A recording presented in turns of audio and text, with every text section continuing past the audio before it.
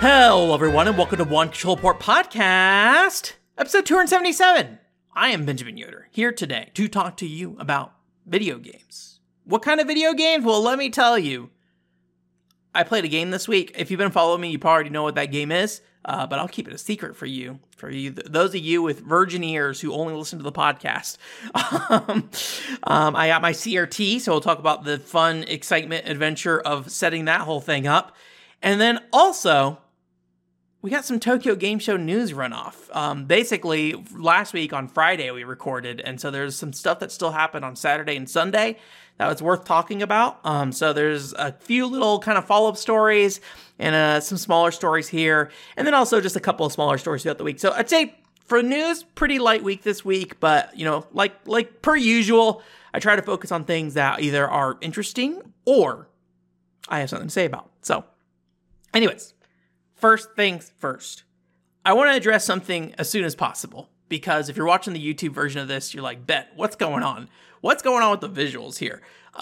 If you noticed, you can see my door in the background. My green screen is not reaching over where it usually does, and I haven't figured out what to do about this yet. So if you're watching the YouTube version, you will see there's a piece of desk that is protruding out backwards, and this is limiting how far I can push the green screen over. And you're like, Ben, why?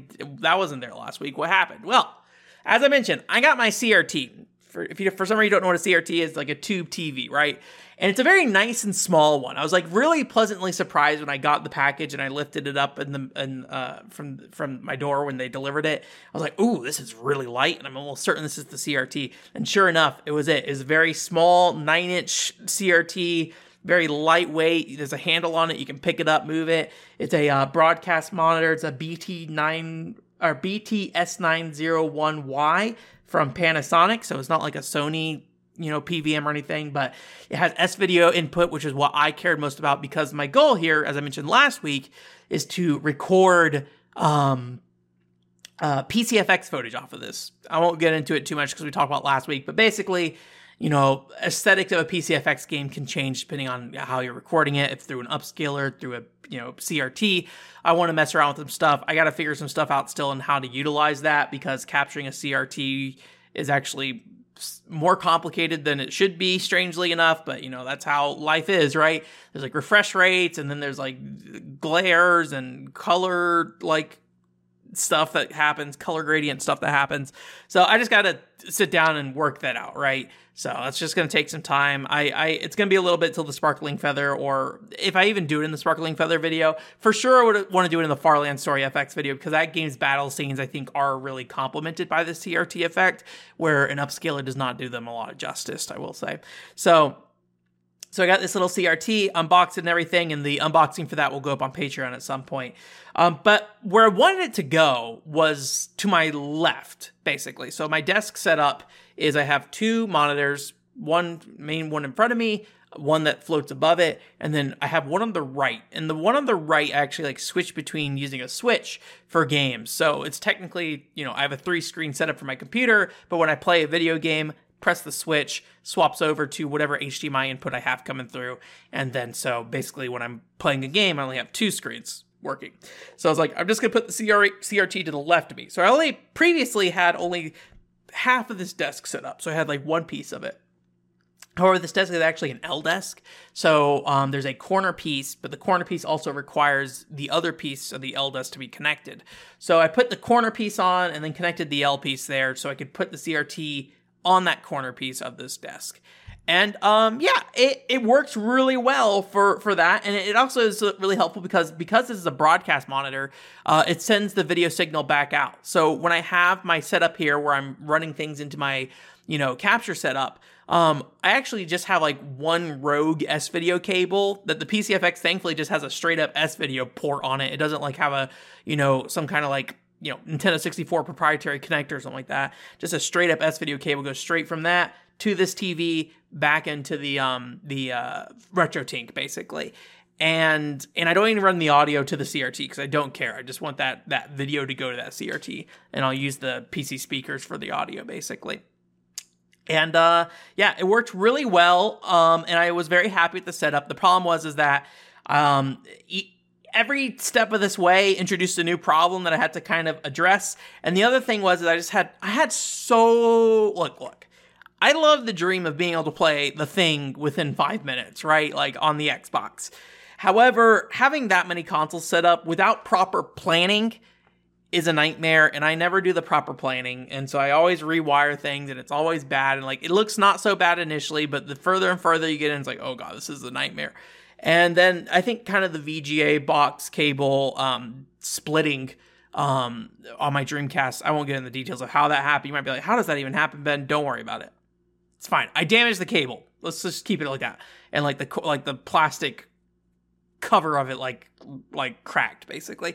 Anyways, but I think that was like, oh man, I might be doing more harm than good setting all these things up. And I had an issue with my RetroTink recently that I was worried that might be due to cable strain, due to all the cables, running through there with all that stuff. And I was just like, all right, let's take out these consoles that I'm not using regularly, the Xbox, the Nintendo 64, I forget what else there was, but I had a couple other things that the PS TV, I'm not using these things regularly, set them aside, keep the things that are most important plugged in, PS2, GameCube,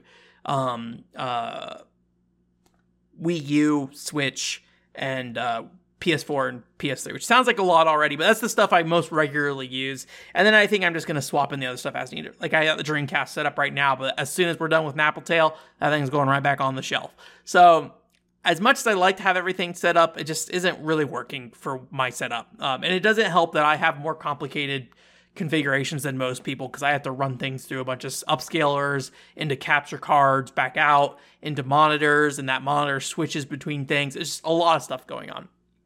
So all that's to say that I had to reconfigure a lot of stuff, and I ended up reorganizing my other room as well just because of how things were going. I just was like, I want to kind of rewire certain things, move things around, and ultimately ended up kind of reorganizing my whole apartment because I added this one tiny CRT to my setup. So anyways, but so far it's been pretty good. I've been pretty happy with the tiny CRT. It's really accessible. It's really easy to take out of my setup as well. So if I want that desk space and I don't want this little box sitting here, easy for me to unplug it, go put it in my closet. No harm done. I'm going to leave it out for now because I am using it for Farland Story. I'm just kind of like, playing with it just to kind of, work with it, make sure it's working fine and all that stuff. So every time I play Farland Story FX, which, spoilers, there's not a lot of updates to Farland Story FX beyond I beat the main, campaign, and now I'm working on the secondary one, which thankfully is shorter. Each mission has been shorter so far, but that doesn't mean it's not going to get long again. It's about 30 to 45 minutes rather than 2 to 3 hours. But towards the end of that campaign, we'll see what happens.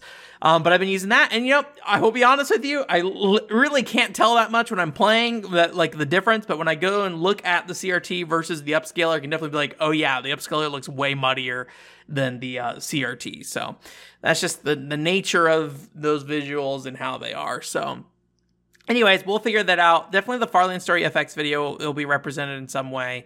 The Sparkling Feather video, I don't know. We'll have to wait and see. It depends on how quickly I figure things out, and also when the Sparkling Feather video comes out as well. So, CRT Adventures, and I got to figure out a new stream setup somehow. We'll see what happens. For now, please enjoy the green screen being on fire right there. Yeah. So we'll see what we do. I gotta have a stream setup here too. So it's more complicated than just moving the camera, because I have to also be able to, use this setup for playing games as well. So, the game I played this week, as you may suspected, as we talked about last week, was Babylon's Fall. I did. I bought that copy. I think by last week I had already purchased the copy when I talked about it on the podcast. But when they announced that the servers were going down, I was like, I really want to play Babylon's Fall. If you don't know, this happens to me with a lot of games where, I think a great example is Balan Wonderworld and Mighty Number 9. So many people went crazy about this game in, a very negative way. And when I looked at the game, I was just like, this game does not look bad in the way that people are saying it's bad to me. That's not to say, it's not bad, or that, people can't be disappointed or whatever. But, people, hyperbole is what gets people to click on the internet, unfortunately. But, people are like, this is the worst game ever, blah, blah, blah, blah, blah, blah, blah, blah. It's like a tarnished, gross thing that Square Enix and Platinum Games did or whatever. And it's just like, okay, let's take a look at this. But I did not buy it because there's a demo available, and B, being a live game, I was like, there's no way I'm going to play this game long term. So I didn't want to actually buy it. But like Balan Wonderworld, I played that, and Mighty Number 9, I played through those, and like, hey, I was right. I think Mighty Number 9 is a great video game. I think Balan Wonderworld is all right. I think there's interesting ideas in Balan Wonderworld. Maybe not the best game. And when I played the Babylon's Fall demo, if you weren't around when I did that, I thought it was a pretty all right game. Like, I think it's got some interesting ideas in it. I think the aesthetic is pretty cool. And I think generally everything I saw in the demo for like the 4 to 5 hours I played, I was like, this is pretty cool. And if this was a start to finish video game, I would play this. So them shutting it down means, okay, this is now a start to finish video game because no more content's coming. So thankfully, I have been given permission by the Lord to play Babylon's Fall. So I put it in, and a couple of things I noticed, because when I played the demo, it was around the launch of the game. You know, obviously they've changed. They're in season 2, and things have changed. One thing that I am not a huge fan of that they changed right off the bat is that they changed the visuals yet again. So if you don't know, they had like a painter effect initially, and like kind of makes this blurry effect. And personally, like I think the original look is actually pretty cool. I don't think it's necessarily works in all situations, but I think it's a cool look. I did not play that beta 1 where that visual style was in full effect, though. They changed it, and then by the demo period, there was less of that effect on it. So when I played it, you know, there's still some painter effects in the background, so it does like kind of blur over and create some like interesting texture work on the background still. But more importantly, I think what was noticeable was like there's an overlay over the majority of the game, which showed these like paintbrush strokes. And so no matter where you were looking, these strokes were on screen. And I really liked that. And I thought it complemented the game's kind of painterly aesthetic very well. They have since removed that from the gameplay aspect of the game, and now it's only in cutscenes. And I think that's a real loss for that game. It's not a huge deal, honestly. It was kind of hard to even see in the first place unless you really stopped and like took in the scenery. But I really liked that look. And so that being lost, unfortunately, I think is a little sad. But they also got rid of the accordion theme playing in the lobby. They switched it out for a guy playing the violin. Maybe it was a season to season thing that they were going to change anyways, but the violin theme there is still very good, though. It's a good like tavern-y theme in general. So and I think they may have also changed the underwater physics. I don't know this for sure because I encountered underwater in 2 different sections. One earlier on in the demo, and that really would slow you down, and there's a mechanic in that game that I unfortunately missed the first time, where you throw these little like grenades, and those grenades would create spaces in the water that you could fight normally, basically. And I actually thought that was really cool once I actually got there. But in the second level where I encountered the water, you basically moved full speed underwater, which would kind of remove that mechanic. So I haven't gone back to see if that stage has like special water that's slow, and this later stage has less special water. But I think that may have changed as well. And I wouldn't be surprised if people just didn't like how it slowed you down, because it definitely, if you didn't know about the mechanic, it definitely was just like, oh god, this combat has been slowed down by half essentially. So anyways. So, yeah, some of those changes I was kind of iffy about, but, you know, I think at this point, I don't blame them for just trying to do anything they can to make that game, you know, look better or at least play better. You know, they probably just wanted to make it as accessible as possible and remove any barriers as much as possible. So, I will say I had trouble finding videos that conveyed that original aesthetic, though, because I feel like as they have kind of taken away more and more of these layers, it's kind of made the game look weird in a way. Like, I know people think the original game looked weird, but I think it looks even stranger because it's like it's like up close, it's almost like a normal video game, but then in the distance, it's like this painter effect. And it just I think it lacks consistency now from the removal of those aspects. So it just makes the game kind of look weird. And I understand that, like, you know, that's probably all they really could afford to do given how the game, you know, went. But it didn't really, I kind of personally wish there's just like a toggle to turn on the old effects back on or something, just so I could see. I tried to look up some like 4K trailers because that blur effect did not do any favors on like the YouTube compression for 1080p video. That blur effect looks really, like, every video I saw of that game, like, even just down to the like clarity of the characters in the middle of the screen, would just get killed by bitrate compression stuff. And I know some people will be like, that's just how it looked because it was blurry. I really doubt it looking at that YouTube footage. It looks more like YouTube could not handle the blur aspect and downscaled it. So I did go to like Square Enix's press website and downloaded some screenshots from the highest resolutions they had. And so, obviously these are promotional shots, so they want to make the game look as best as they can. And in those screenshots, it definitely does convey, what the visual style is supposed to be, and how effective it is, I think would depend on where you're pointing the camera in a lot of ways sometimes. But yeah, so I was hoping they had like trailers from the like 2021 from the E3 game year that they showed off the gameplay for that. I was hoping they had like a 4K version of that trailer, but I could only find upscaled versions of it. So all the online YouTube versions of that trailer are just compressed to heck. And I went to Square Enix's PR website. They used to make it so you could download videos from their PR websites and things like that. I just don't think anyone bothers anymore, so I just went straight to YouTube. And you can set YouTube to 1080p, right? But that doesn't necessarily mean it's like at that original 1080p resolution kind of thing. That's why some people just like will upload at 4K anyways for 1080p videos sometimes. But yeah, I just couldn't really find any good looking 4K footage that wasn't from the later demos, which removed those aesthetics. So I don't know. I'm kind of curious, but I'm enjoying it for the most part. Like I said at the start, though, I think it's an interesting game and I think it plays perfectly fine. I do need to kind of like go back and review what the microtransactions for that thing were, because when I was playing the demo, I was just like, the microtransactions do not seem to matter. And in playing the game now, I'm like, the microtransactions do not seem to matter, but that doesn't mean they have changed things since then. So I might need to go back and look and just kind of review what was actually purchasable initially, because they may have moved things over from microtransactions to the in-game currency or something like that instead, or the earned currency, I guess you would call it, rather than cash currency or whatever. I don't know. It's like Gares versus like conches or something like that. So I think I probably also will do a Babylon's Fall video, honestly. I just think it's worth doing a video about it. It might honestly, more than anything, extend out to be like a Square Enix, like, hey, calm down, people video.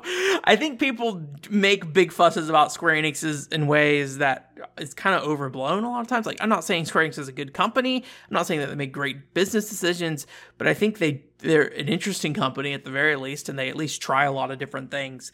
And I think I said it last week, like, sometimes you just need a quiet man with your company. Like, that makes your company more exciting, in my opinion, as somebody who's been staring at video games for too long on the internet.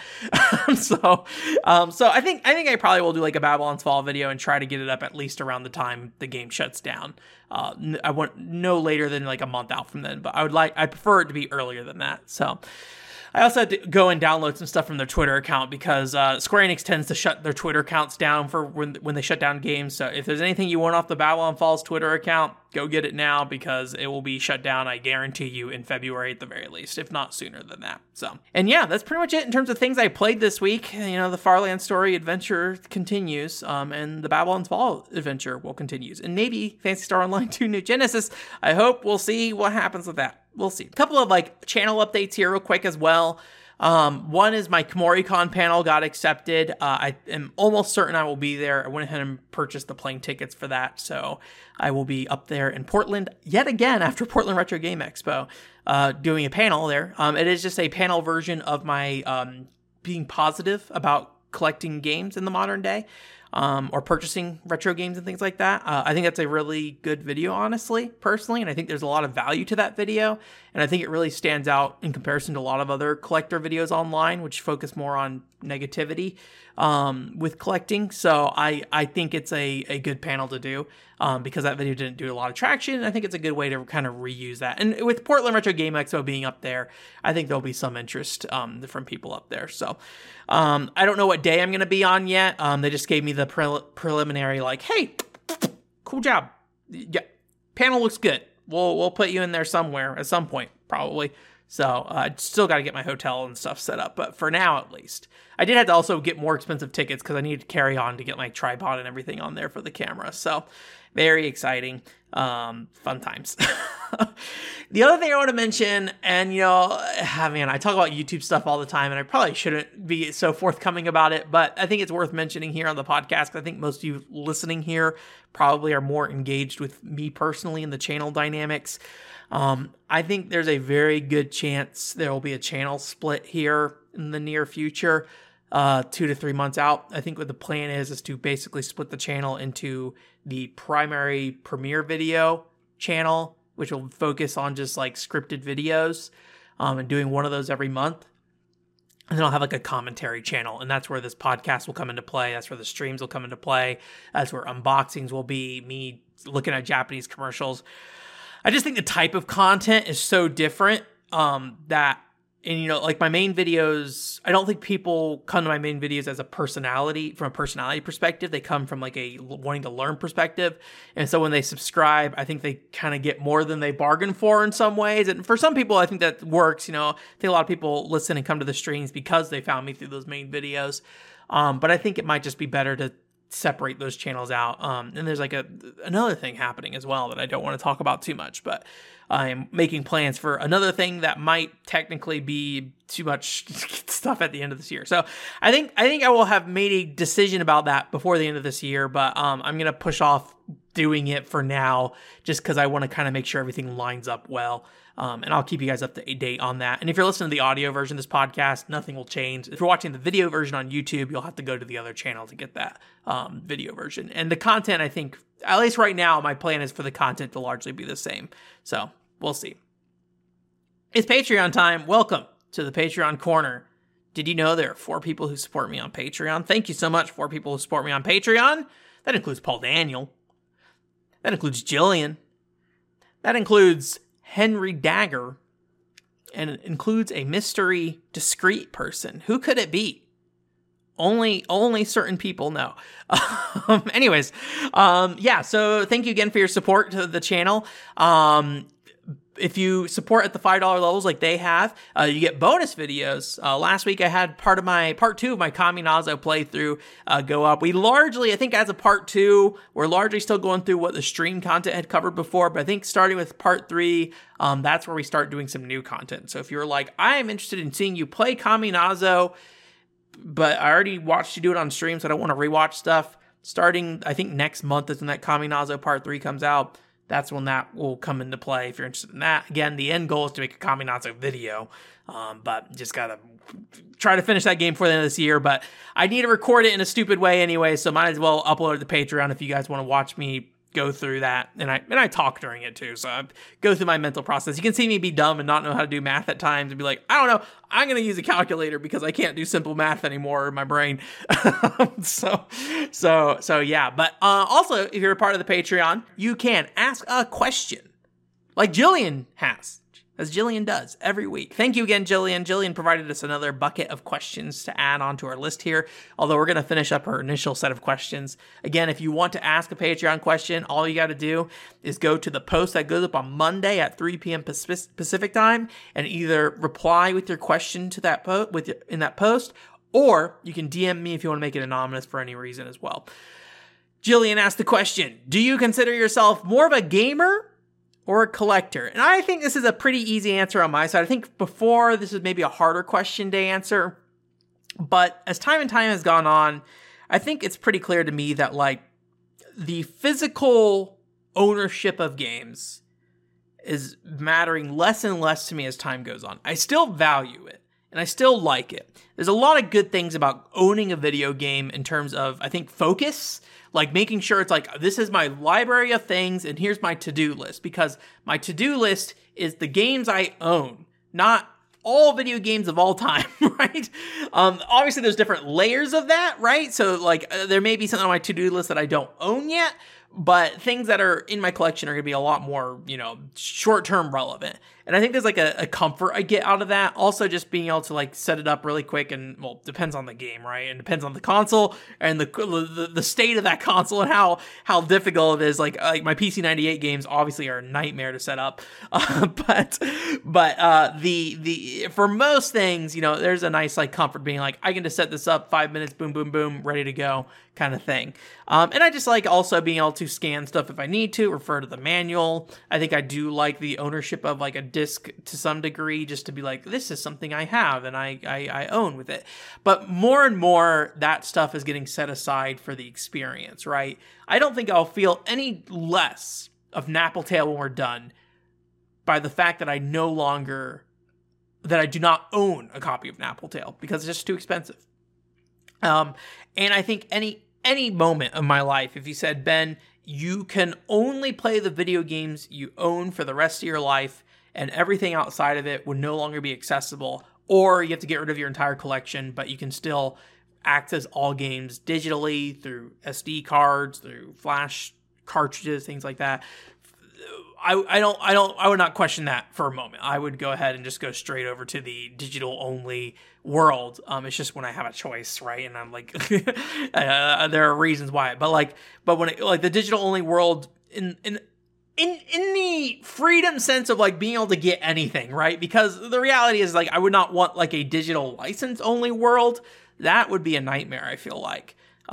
Because then you're like, you know, stuck with whatever's currently available. When Nintendo shuts the 3DS eShop down, maybe not everything, but the majority of those things I can access in some way, right? I just have to do some workaround finagling, to work that out.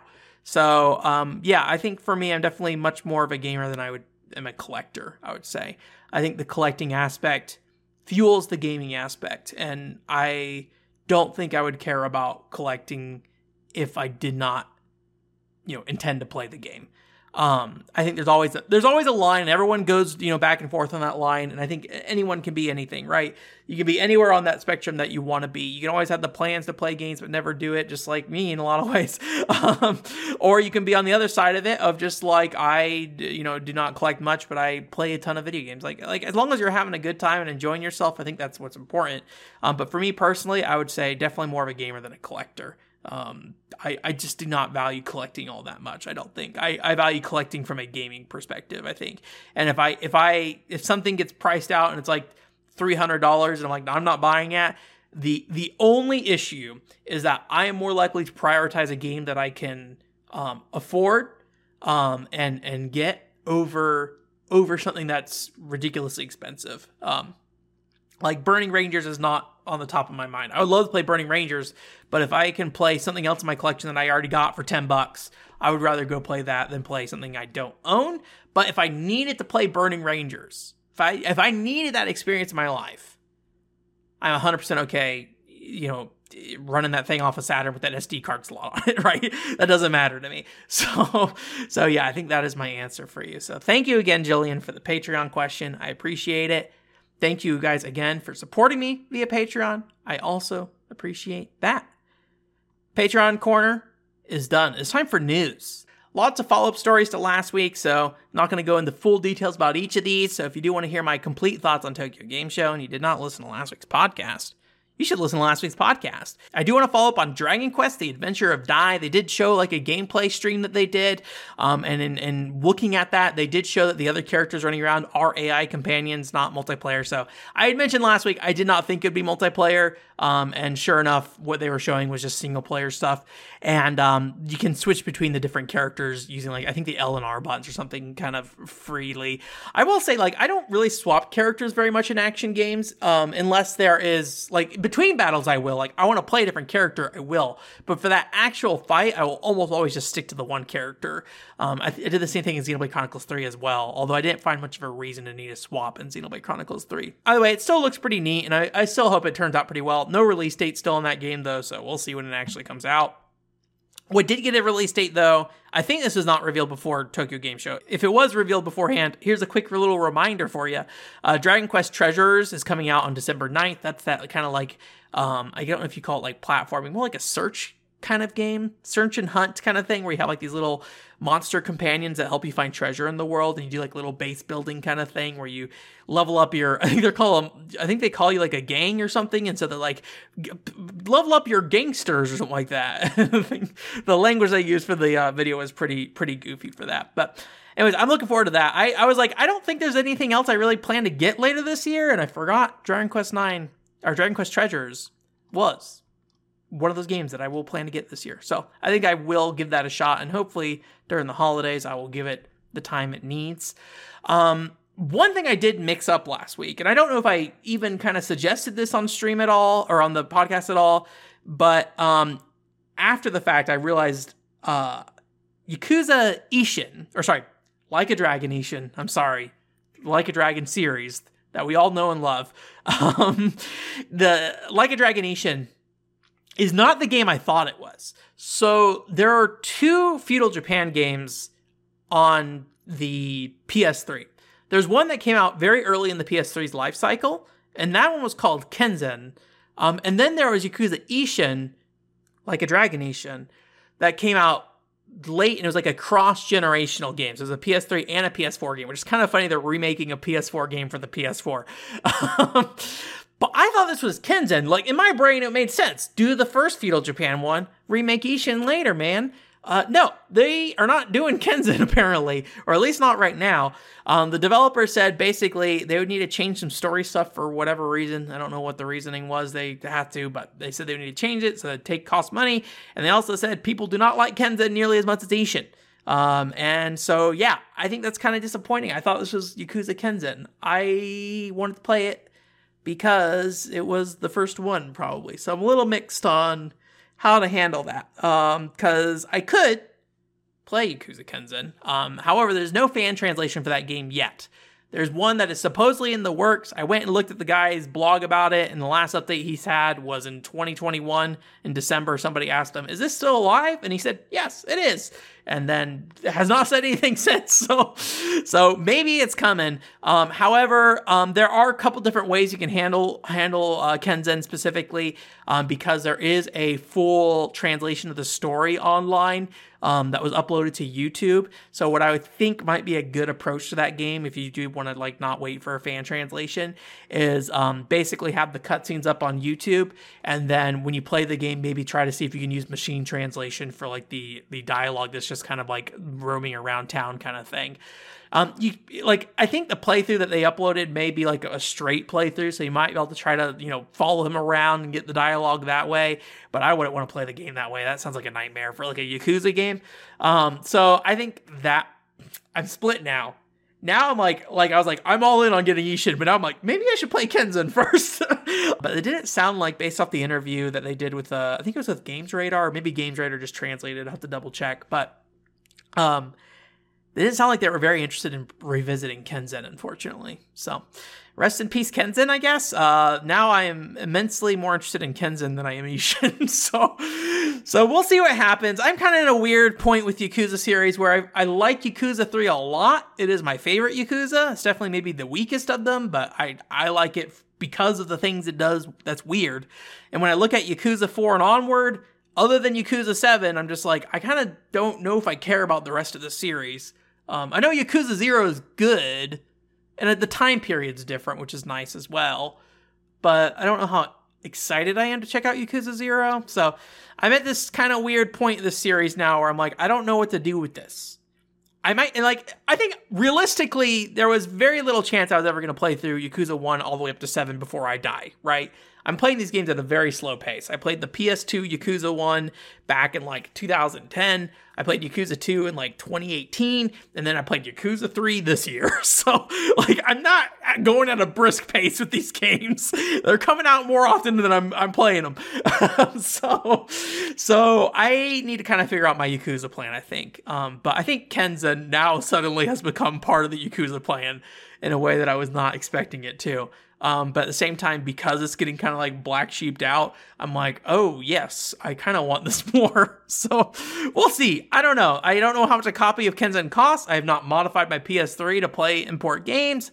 So it might be kind of fun to do, but at the same time, I'm going to guess somebody's already done a video on Kenzen, so that also kind of lowers my priority level of it quite a bit too if I don't have like a YouTube reason to check something out. So, speaking of people wanting to skip over video games, Arm Fantasia, this is that Wild Arms spiritual successor that's got kickstarted recently. The developer for that basically said that, hey, publishers are not really willing to take risks on new JRPGs anymore. They specifically cite going to Sony multiple times and then basically saying no, which I will say, if you're talking to Sony in the modern day about doing a JRPG, think in the last 3 or 4 years, probably a lost cause. But, I could see why they would go to Sony at the very least, given their history with Wild Arms being with Sony and things like that as well. Or at least in the US. I don't know if they published it in Japan. I think they did, but I could be wrong. Anyways, but yeah, it's kind of interesting because they did talk a little bit about like, hey, well, Persona's still successful. And they're like, yeah, but Persona's on its 5th entry now. People don't want to make new JRPGs. And, I didn't go and do the research on this. I do feel like there are new JRPGs happening, but I think the budget level is just significantly lower. I think what they want to make is something probably closer to like the budget of a Persona game or a little bit below that. And I think the problem is that other JRPGs are a bit lower than that, honestly. But, I don't know. It is still kind of funny that they're like, hey, no one's willing to take a risk on a new JRPG. But then like a lot of the lift from this probably came from the fact that it's a Wild Arms successor, right? So it is kind of leaning on the previous series and not really taking a new approach. Although I feel like Penny Blood maybe is more distinguished versus like Shadow Hearts. I could be wrong about that. I don't know a lot about Shadow Hearts, but Penny Blood does feel Penny Blood reminds me a little more of Killer is Dead than Shadow Hearts, honestly. But as somebody who has not played Shadow Hearts, can't say too much. But yeah, I think that's kind of, a given though, given they went to Kickstarter. I think a lot of developers will start with publishers. Probably a safer way to, get a game made versus Kickstarter, especially in the modern day. There was like the Kickstarter boom that happened. But I think we're pretty well past that. I don't think you have games just like getting funded on Kickstarter willy-nilly now. Too many people, I think, got burned in different ways. So, Mighty Number 9 specifically, while I like Mighty Number 9, the game, cannot speak for the Kickstarter. I was not a part of it, but people did not seem happy about that Kickstarter. So, Square Enix, though, they are taking on fresh new ideas. They're still in this NFT game, apparently. I'm kind of surprised. I feel like most companies have backed off from NFTs and crypto in general. Probably for good reason, given the market has kind of bottomed out in a ways. But Square Enix is still pushing strong on these NFTs. I think they shipped some figures recently with like NFTs attached to them. I really highly doubt I just don't know the value or something like that. It seems very unvaluable in that situation. But the main reason we're bringing this back up, though, is that we are maybe the only podcast still following the Million Arthur saga. If you don't know, last what happened with Million Arthur, the hit Square Enix franchise Million Arthur, actually was pretty big for a while. They had a development team dedicated to Million Arthur content. They made a bunch of like RPG or mobile games, and then they made that fighting game on PC and a VR game. And unfortunately, I think they just pushed too hard, and the franchise kind of collapsed on itself in a lot of ways. But the original mobile game, I think, was fairly successful. And there's like a fun little like animated series on YouTube that was really fun, that visually people like the style of. And these NFTs are very heavily based off of. But anyways, so they're still pushing forward on these Million Arthur NFTs, which normally I wouldn't say anything about. But what's worth mentioning is that they apparently are going to try to attach some game to this thing. So there's like gamified NFT games out there. I haven't seen a lot of value in them personally, honestly. As somebody who's a game person, I speak this from video game aspect, not the value of monetary stuff. Again, I don't care about the money aspect of this. So I'm kind of curious what they plan on doing, but they didn't say anything about it at Tokyo Game Show. They showed off like some pixel art and they're like, hey, look at these characters. And it's like, okay. so they said they're going to try to do something by winter 2022. So I'm curious to see what that's going to be. I do not expect much. I expect whatever this will end up being will not be very successful probably. I'm going to guess whatever they're doing is just like, we have to keep pushing through because I already invested enough money in this. So just shovel this out. See if anything happens. Maybe the market recovers before we're done, and then push it out, kind of thing. So, but the one thing that they did say, and I don't know the value of something like this from a gaming perspective again, is that they do want to basically have it where if you purchased a Million Arthur NFT, it would track who the first owner of that NFT was. So basically, looking at the transaction history, I guess they pick the first person, and I guess in some way I should know, this is all like in a 4Gamer article that I machine translated for this one. It seems like they want to basically have it so each item has a signature by the person who originally purchased the NFT. This is not necessarily a new idea. There's like things in like Final Fantasy XI where you get special crystals to sign items in that game as the person who makes that gear. There's not a lot of value to it, in my opinion. I mean, I guess if there's like a celebrity market in the Final Fantasy, today probably in Final Fantasy 14, I assume there's probably like a signature element in Final Fantasy 14 as well. There's probably some underwear out there somewhere with my name on it, honestly knowing. If you didn't know, in Final Fantasy 14 1.0, I was the underwear king. I made everybody fresh underwear because people would not upgrade their underwear because there's only like one underwear to upgrade to, and it gave you like one extra defense. And I'm like, boy, oh boy, come here. I'm going to weave together some underwear for you. And I gave it out for free because it was dirt cheap to make. So I just go and trade people fresh underwear. And if I could sign it, I'm sure I tried to sign it and gave it to somebody at some point. Anyways, but like, there's not a lot of value in something like that, I imagine, unless there's like some celebrity market in, Final Fantasy 14 today where it's like, oh, I have ninjas crafted panties or something like that, right?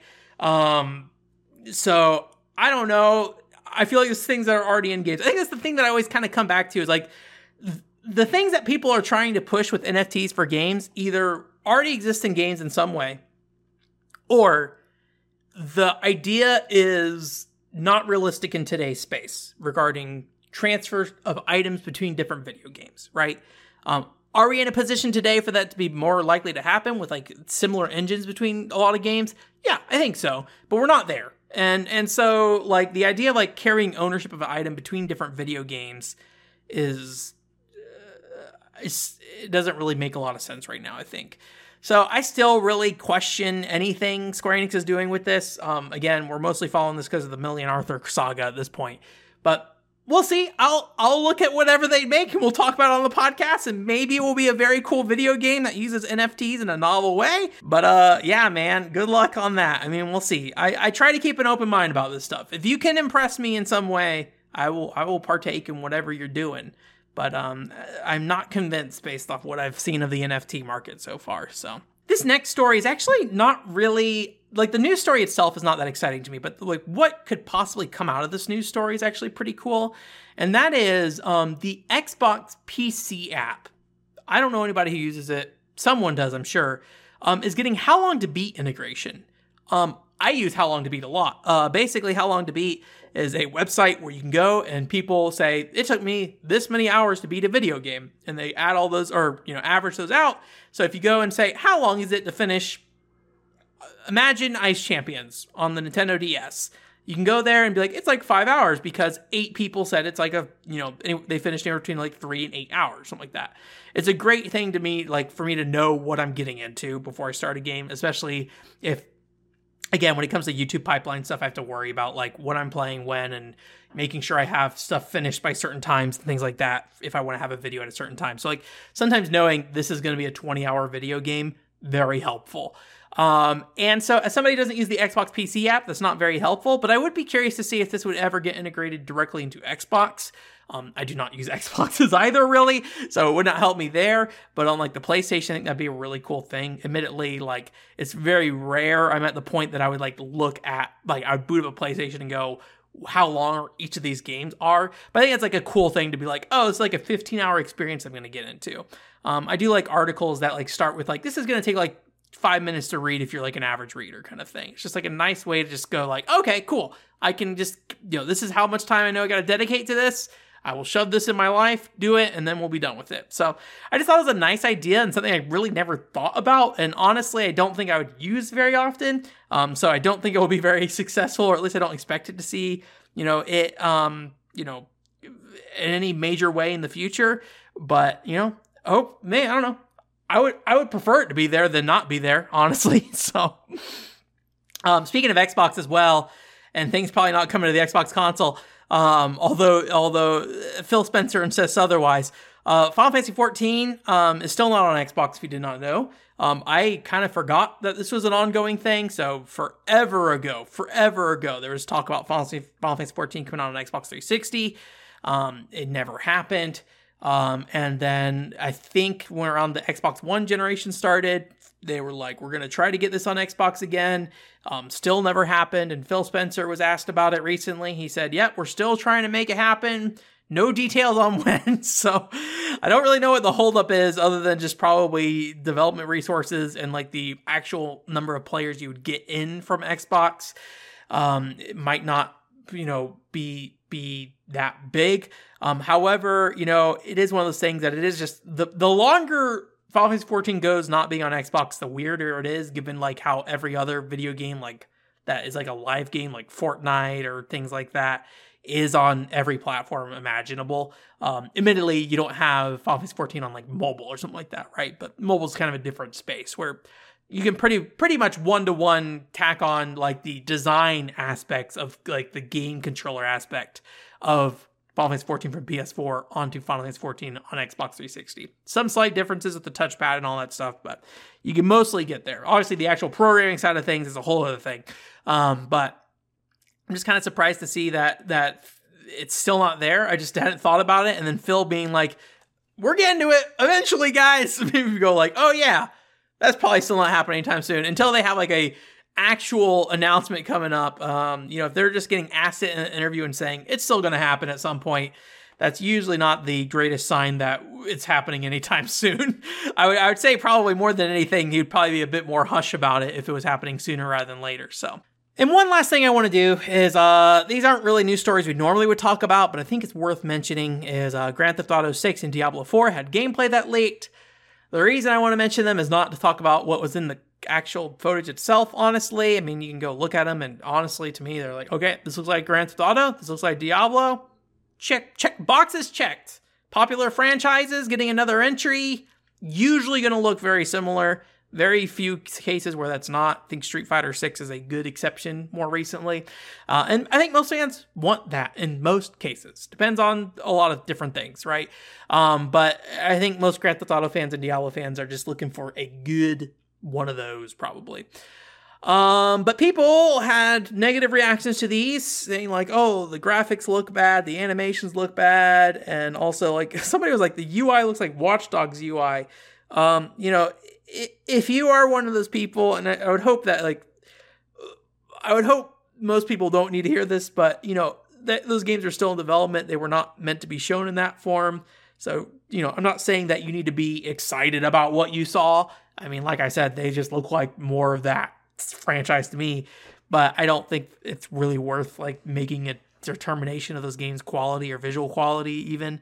At this point, because it's just a development build, right? I think part of me always kind of wanted to believe that whenever I heard the thing of like, oh, we couldn't like bring people on the E3 show floor or like show this demo that was from behind scenes because people won't understand what game development looks like and how these things come together and what they look like as they come together. I think part of me always was hoping that wouldn't be a problem. And that would be unrealistic to think that'd be a problem because people would understand. But seeing kind of the negative reaction to these and people being like, oh, this looks terrible, makes me be like, well, actually, okay. Publishers are probably right to hide these demos ahead of time because it's just a nightmare to navigate that. I think there was like some issue where like Rockstar's stock price dropped and everything. It's a whole thing. So anyways, none of that matters. I don't care about the stock price of Rockstar or whatever. But just a good reminder that like, hey, if you looked at those things and you're like, this did not look like what I wanted it to be, just hold up a little bit, right? Wait to see what they want to show. I'm not excited about these games, but whether they looked fully polished or not, they probably won't excite me unless they really do something different. And those trailers leaked gameplay demos looked about what I expected out of those franchises, which I think for most people is what they want out of those games. So good. Whew. That's it for this week. Thanks for coming. OneShore.com is the website.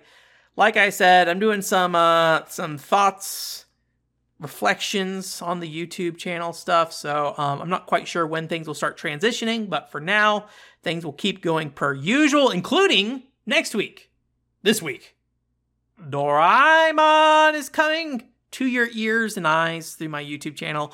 I have a video that's going up that's about Doraemon, the Nintendo 64 game, the first Nintendo 64 game. There's 3 of them, and some relations to Super Mario 64, and how I think there's some cool things that Doraemon does that maybe 3D Mario games could benefit from. So if you want to check that video out, that's coming out on Wednesday. And then we're still streaming some Nappletail. I think we'll be able to finish Nappletail either this week or next week. So, and then I think for October, we might play some Escape from Bug Island. That's what I've been thinking about. Escape from Bug Island sounds like a good October game. I did make like a little Halloween background for the stream, so we'll see. Maybe I'll include that for the stream. I've got to fix this background first and foremost, though. So, anyways, I'll let you go, though. Like I said before, though, if you're listening to this podcast through your ears, even if we split the channel, still listen it through your podcast platforms. Just go search your podcast platforms for One Controller Port, and you can hear it there. The YouTube channel, you can go look at the podcast when it goes live there as well if you want to look at my face and what messed up green screen I have in the background right now. And then those get unlisted after a week. I'm not sure how the unlisting thing I'll do on the split channel if I do that. And then next week I have a Patreon video. I forget what it was, but there's a Patreon video next week. I'll talk about it next week, I'm sure. But anyways, thank you guys so much, and I hope you have a great week. Bye!